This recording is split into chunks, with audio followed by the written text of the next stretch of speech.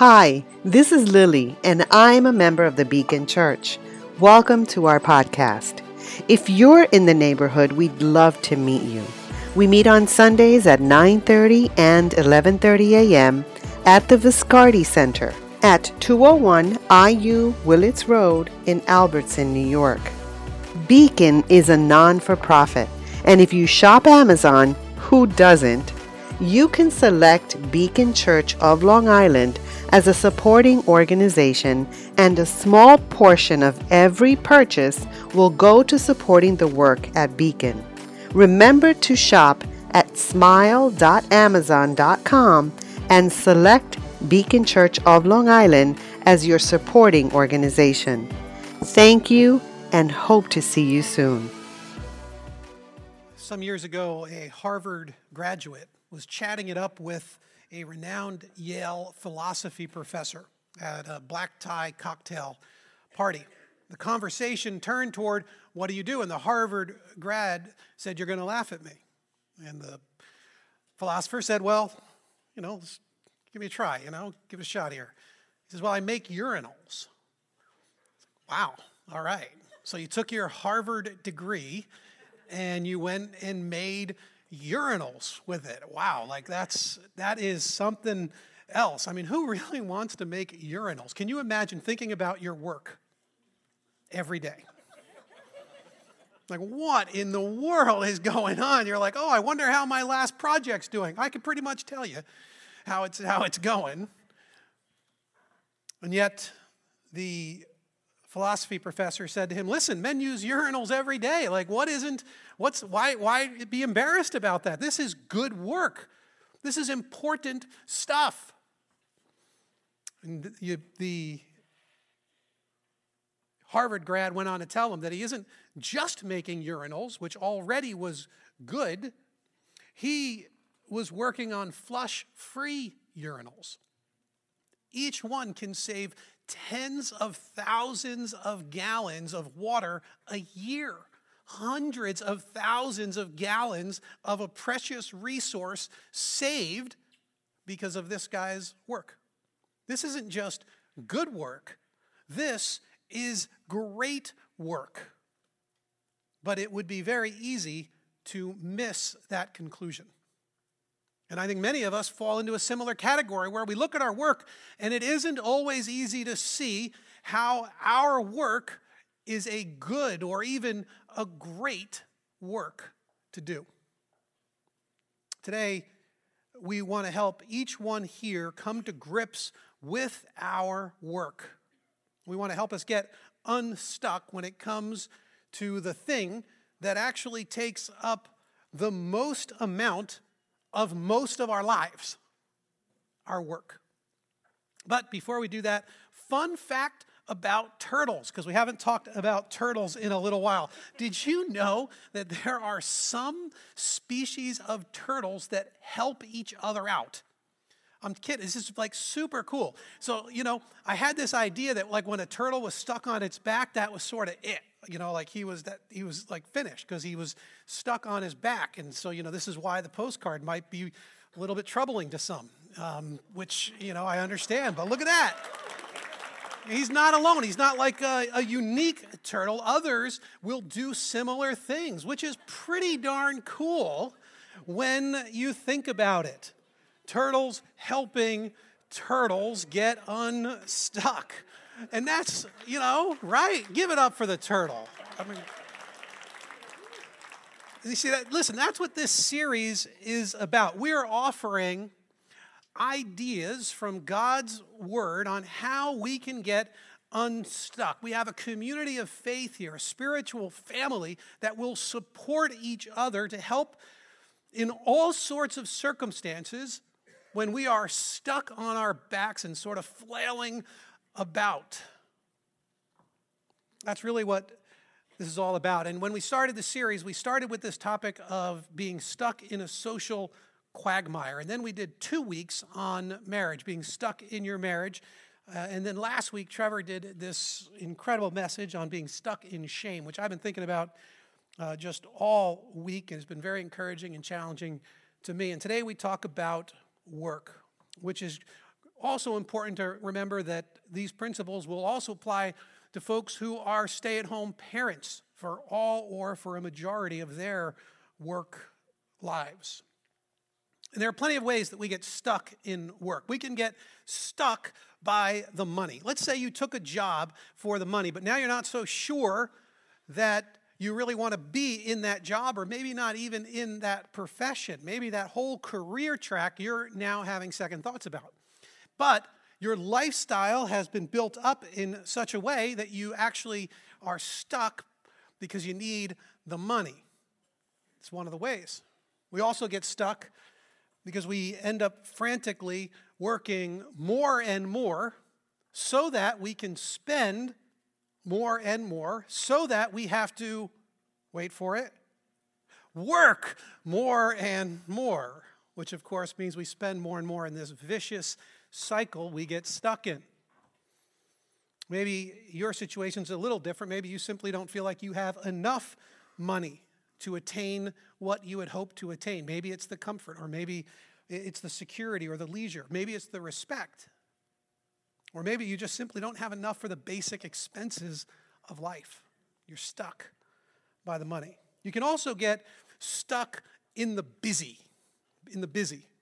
Odd way to phrase it, but you know what it's like. Your job is so demanding that it now competes with the rest of your life. You want a slower pace at work, so you can what? What jumps to mind when I say that? For many, it's going to be family. Or maybe you've got some new ministry aspirations. You want to get more involved in kind of the kingdom work that God has for you. But I can't, because I'm just stuck in the busyness of my job. Maybe you just want a slower pace of life so that you can actually enjoy the fruit of your labor. Another possibility. You can also get stuck by the ethics of the thing, stuck in the ethics of it. You can work in such a way that you used to, but no longer quite feels right. And who knows what change happened. Maybe it no longer aligns with your values. It might be that your values are changing. Maybe you've recently come to faith, or you've been sort of renewed in your spiritual commitments. And you're looking at your field and you're going, what am I doing here? Like, is there any good that actually comes out of the work that I do? Anything good for the broader society? In fact, I'm not even sure that not only does it seem meaningless, but actually what I'm doing is harmful. It actually is contributing to the overall bad of the world. And you don't want to contribute your time and energy and your creativity to something that is useless or worse. You can also simply be stuck in the failures. You know what happens, right? You seem that you always want to you want to get ahead. You try to get ahead. You want to make a name for yourself.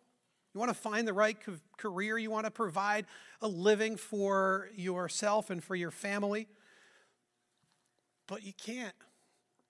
No matter how hard you try, it just isn't working.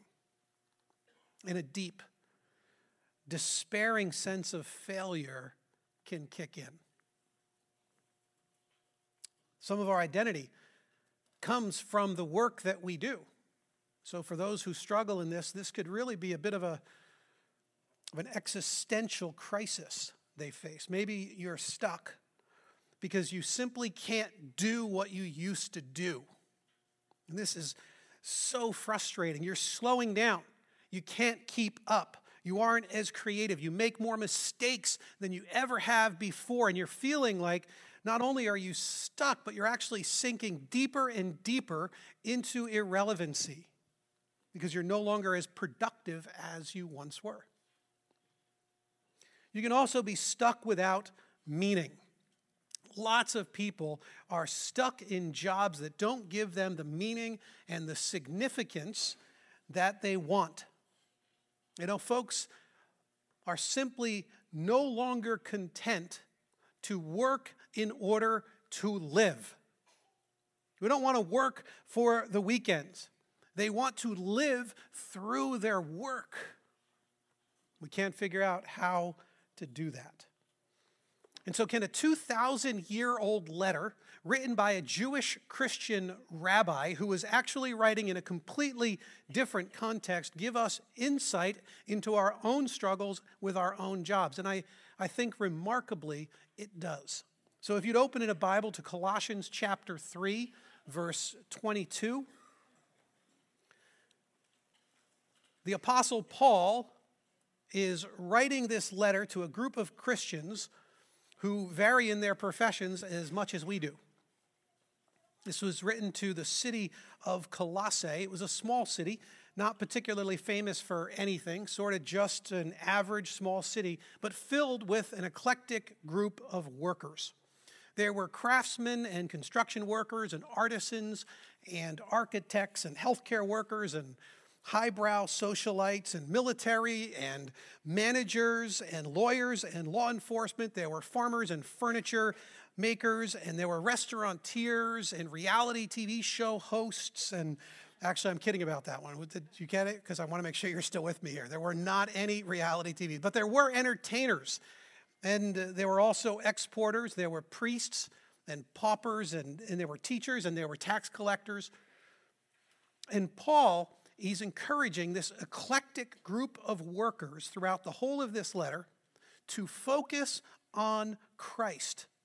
And when they do that, it will help them to move into their work in such a way as to transform how and why they do their work. So look at verse 22 with me. Slaves, obey your earthly masters in everything, and do it not only when their eye is on you and to curry their favor, but with sincerity of heart and reverence for the Lord. Whatever you do, work at it with all your heart as working for the Lord, not for human masters, since you know that you will receive an inheritance from the Lord as a reward. It is the Lord Christ you are serving. Anyone who does wrong will be repaid for their wrongs, and there is no favoritism. Masters, provide your slaves with what is right and fair, because you know that you also have a master in heaven. Now, before we dive in, I want to do a little kind of a excursus here on slavery, since it's a dominant theme in our text.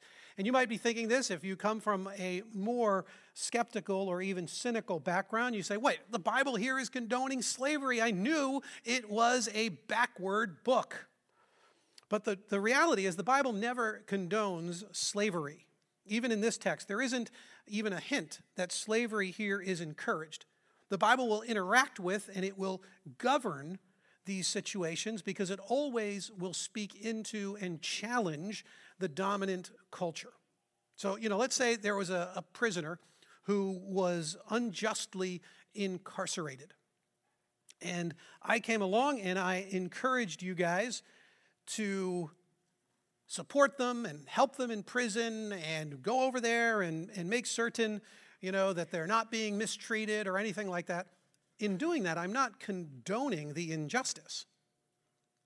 I'm simply coming alongside those in society who need it most. And the early Christians, people ask, how come the early Christians, they didn't overthrow slavery at the first opportunity? I mean, the early Christians would never even have conceived of themselves in this way. That's something we're reading from our day and age into their day and age. They would not have seen themselves in this sort of like social action kind of a way, in large part because they were an extremely small minority in the midst of this massive and violent authoritarian regime. The idea of starting a slave revolt would never even have crossed their minds. And even if they had gone onto the rooftops and shouted it from at the top of their lungs, it would have fallen on deaf ears. The society wasn't able or ready to hear it. In part because the slavery that we're talking about here was different from the particularly brutal and race-based version that blights American history. I'm not saying it was a good thing, even back then. But it did serve different purposes, and it sometimes ended with slaves becoming an important part of the family, helping raise them, the kids, and run the household businesses as trusted members of the home. Now, it's true, you could have been forced into slavery at that time. Many were, but it was often the result of war. And it was considered by many a better option than what they would normally want to do to prisoners of war, which would have been a brutal death. Some people would even sell themselves into slavery, which seems impossible for us to believe. But they would do it because it offered a better life circumstance for them than starving or being homeless with their freedom intact. And in that case, freedom, as we think of it, for many slaves would not have been seen as an obvious benefit. Now, that being said, a whole lot of people scholars and historians point to passages like this and the book of Philemon and some others to show that ultimately the writers of the New Testament supported the end of slavery and in fact sowed the seed of the end of slavery in these texts. For instance, the slaves here were given a very high status. Paul is assuming that the slaves would be in the midst of the community, in the midst of the church, listening to this letter. They were supposed to gather up and listen to it, and he is speaking to them directly because they are in the midst of their brothers and sisters in Christ. These were categorical shifts in the way the ancient culture viewed slaves. They didn't see them as brothers and sisters in Christ who could have the kind of status and the respect and even be considered responsible people who could hear and apply these kinds of things. And the masters here are given instructions regarding justice and fairness toward the slaves, which in that day and age was rare in the ancient literature and really contrary to the teaching of men, even like Aristotle. So we look at this and we say, yeah, but does the teaching about slaves and masters, does it have anything to say to us today? And some of you are in jobs where you're like, yes, it does. It applies directly to me. And you would not be alone. Many people today feel trapped in their work, and they often think that their boss or their industry is stifling or oppressive. They say 1 in 5 employees flat out say they hate their bosses. That's not as how many are unhappy. 1 in 5 hate their bosses. And about half say that their employer doesn't value them. When asked to give us a list of things that they dislike about their employers, they say, well, they don't communicate well, they set their own rules, they patronize me, never says thank you, makes me feel stupid, doesn't actually do any work, takes credit for other people's work, makes me feel guilty for taking time off, intrudes into my vacation and personal time with calls, emails, and texts. It sounds pretty oppressive. Lots of people view their job this way. And many workers throughout history have found the principles in these letters to be encouraging to us, which means it simply works. So what's the first thing he tells us in verse 22? Work with integrity. Slaves, obey your earthly masters in everything and do it not only when their eye is on you and to curry their favor. How many times have we seen or even been lazy or sloppy in our work? How many folks will do the absolute bare minimum just to get by? In fact, many unethical business practices exist because people see their work simply as a means to an end rather than an end in itself. And if you are only working to impress your boss or to get ahead, if you view your work in such a superficial way, then everything will become a means to an end. You're just trying to get something out of it. I'm just trying to pay my bills or propel my career or build my reputation or give me some sort of a platform for more power in this world. But the scriptures paint this totally different picture. It paints the picture that work is a gift. And if we are only working to get ahead in this world, then we are working for a temporary thing that will soon disappear. No wonder we feel the futility and the meaninglessness of it. You ever notice that, you're working toward some goal? You want to get a promotion or, be recognized. And once you get it, you're no longer satisfied with it. See how quickly it happens too? It's startling. But I thought this was what I was working toward. No, you're not. Or what happens when you aren't recognized? You've done hard work, but nobody seems to really care. Then what takes place? We get frustrated. We get depressed even. Disillusioned.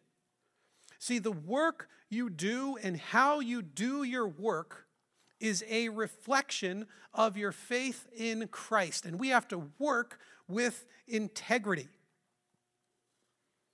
By the way, this also means, working with integrity means that there are, in fact, some careers that are simply not compatible with your Christian faith. That's a simple reality of the world we now live in. That's part of working with integrity. But it does mean more than that. It means we got to work hard. It means we have to be conscientious. It means we have to do our best no matter what the circumstances are. So if your boss is a jerk, work for her as if she wasn't.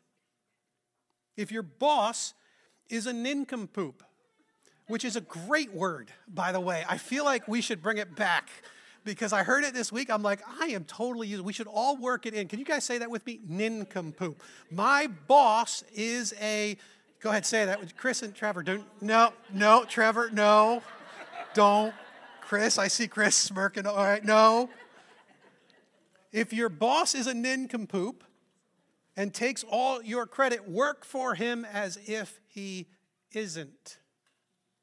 See, Christians, you were called to a higher and a more sacrificial work ethic.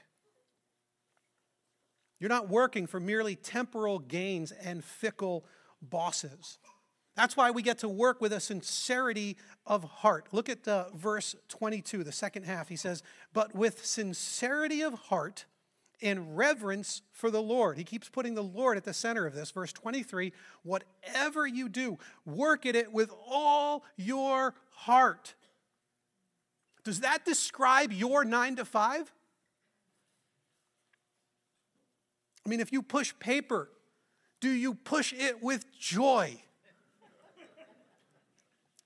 Work with all your heart. If you collect garbage, do you know that you're benefiting people and society? If you're watching kids and you're taking care of the elderly, or you're keeping watch over the retirement savings for aging people, or maybe you're bagging groceries for frantic people, or you're fixing cars for stranded people, or you're providing tech support for confused people, do it with all your heart. People should be able to see your work, how you do your work, and know that you're different.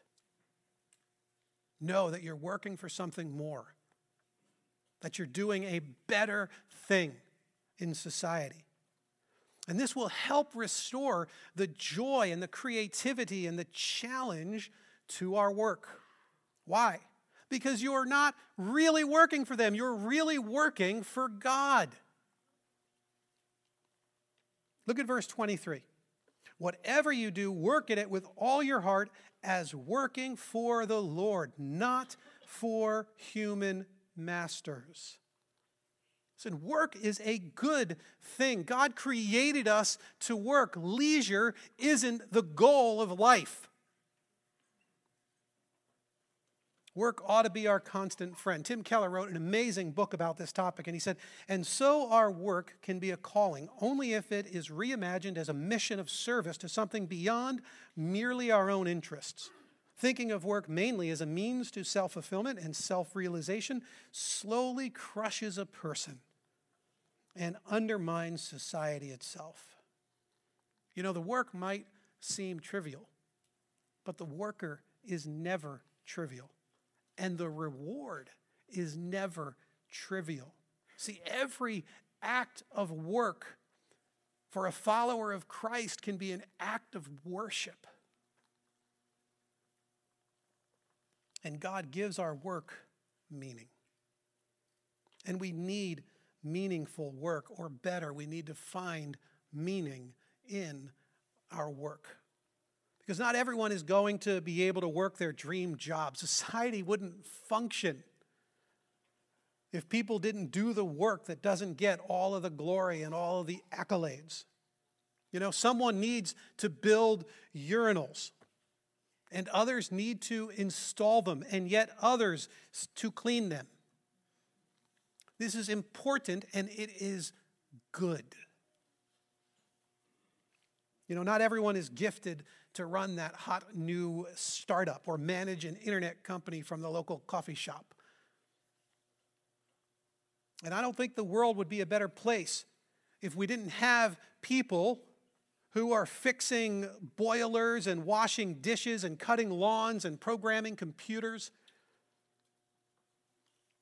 No matter how normal or unchallenging or even boring these things might often seem to us at first and on the surface, God comes along and he breathes value into every single worker and every Christ-honoring profession by letting us know that we work for something far greater than ourselves and our own self-interest. See, God gives us value that goes beyond the work. And to sweeten the pot, God lets us know that our paycheck actually comes from him. Look at verse 24.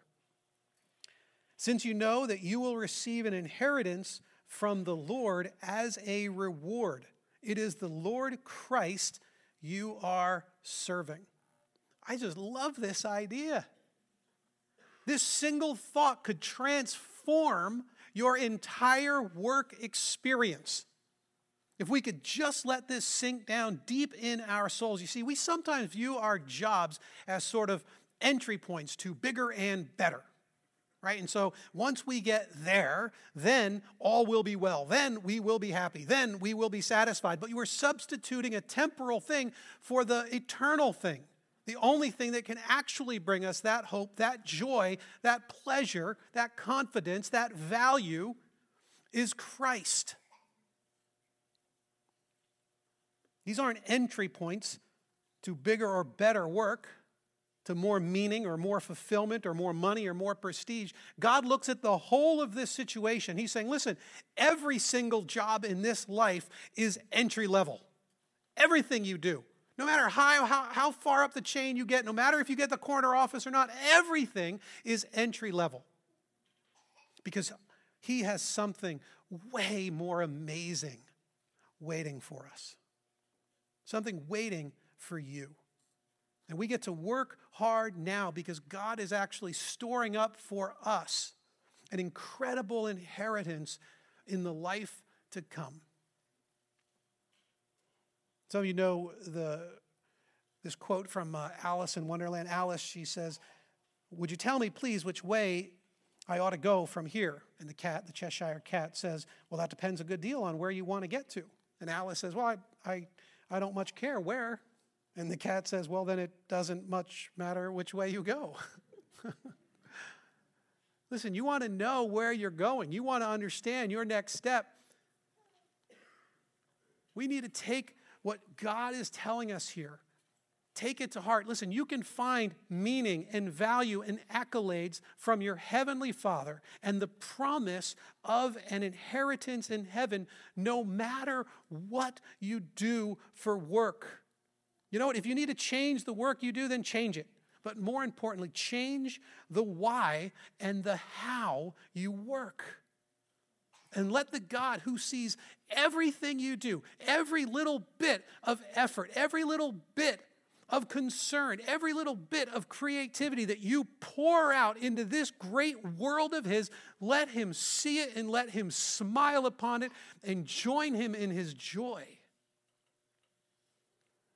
As he promises that not a single bit of it escapes his notice, escapes his recognition, escapes his reward. I'm going to ask the band to come up. They're going to lead us in a time of communion. And as they're doing that, I'm just going to ask that you guys would just bow your heads as I pray for us.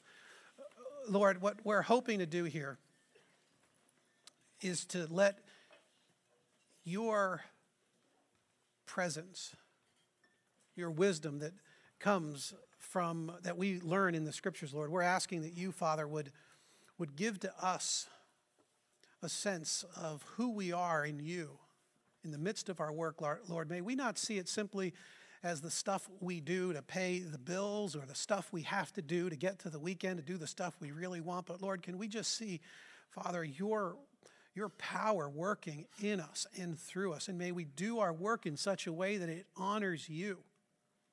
May people be able to observe us and wonder why it is we think and we do and we work the way we do. And we get to tell them it's because we work for a heavenly Father who desperately loves us. Lord, I'm just praying that you would breathe this sort of meaning and purpose and value into each and every person here. We're asking it in Christ's name. Amen.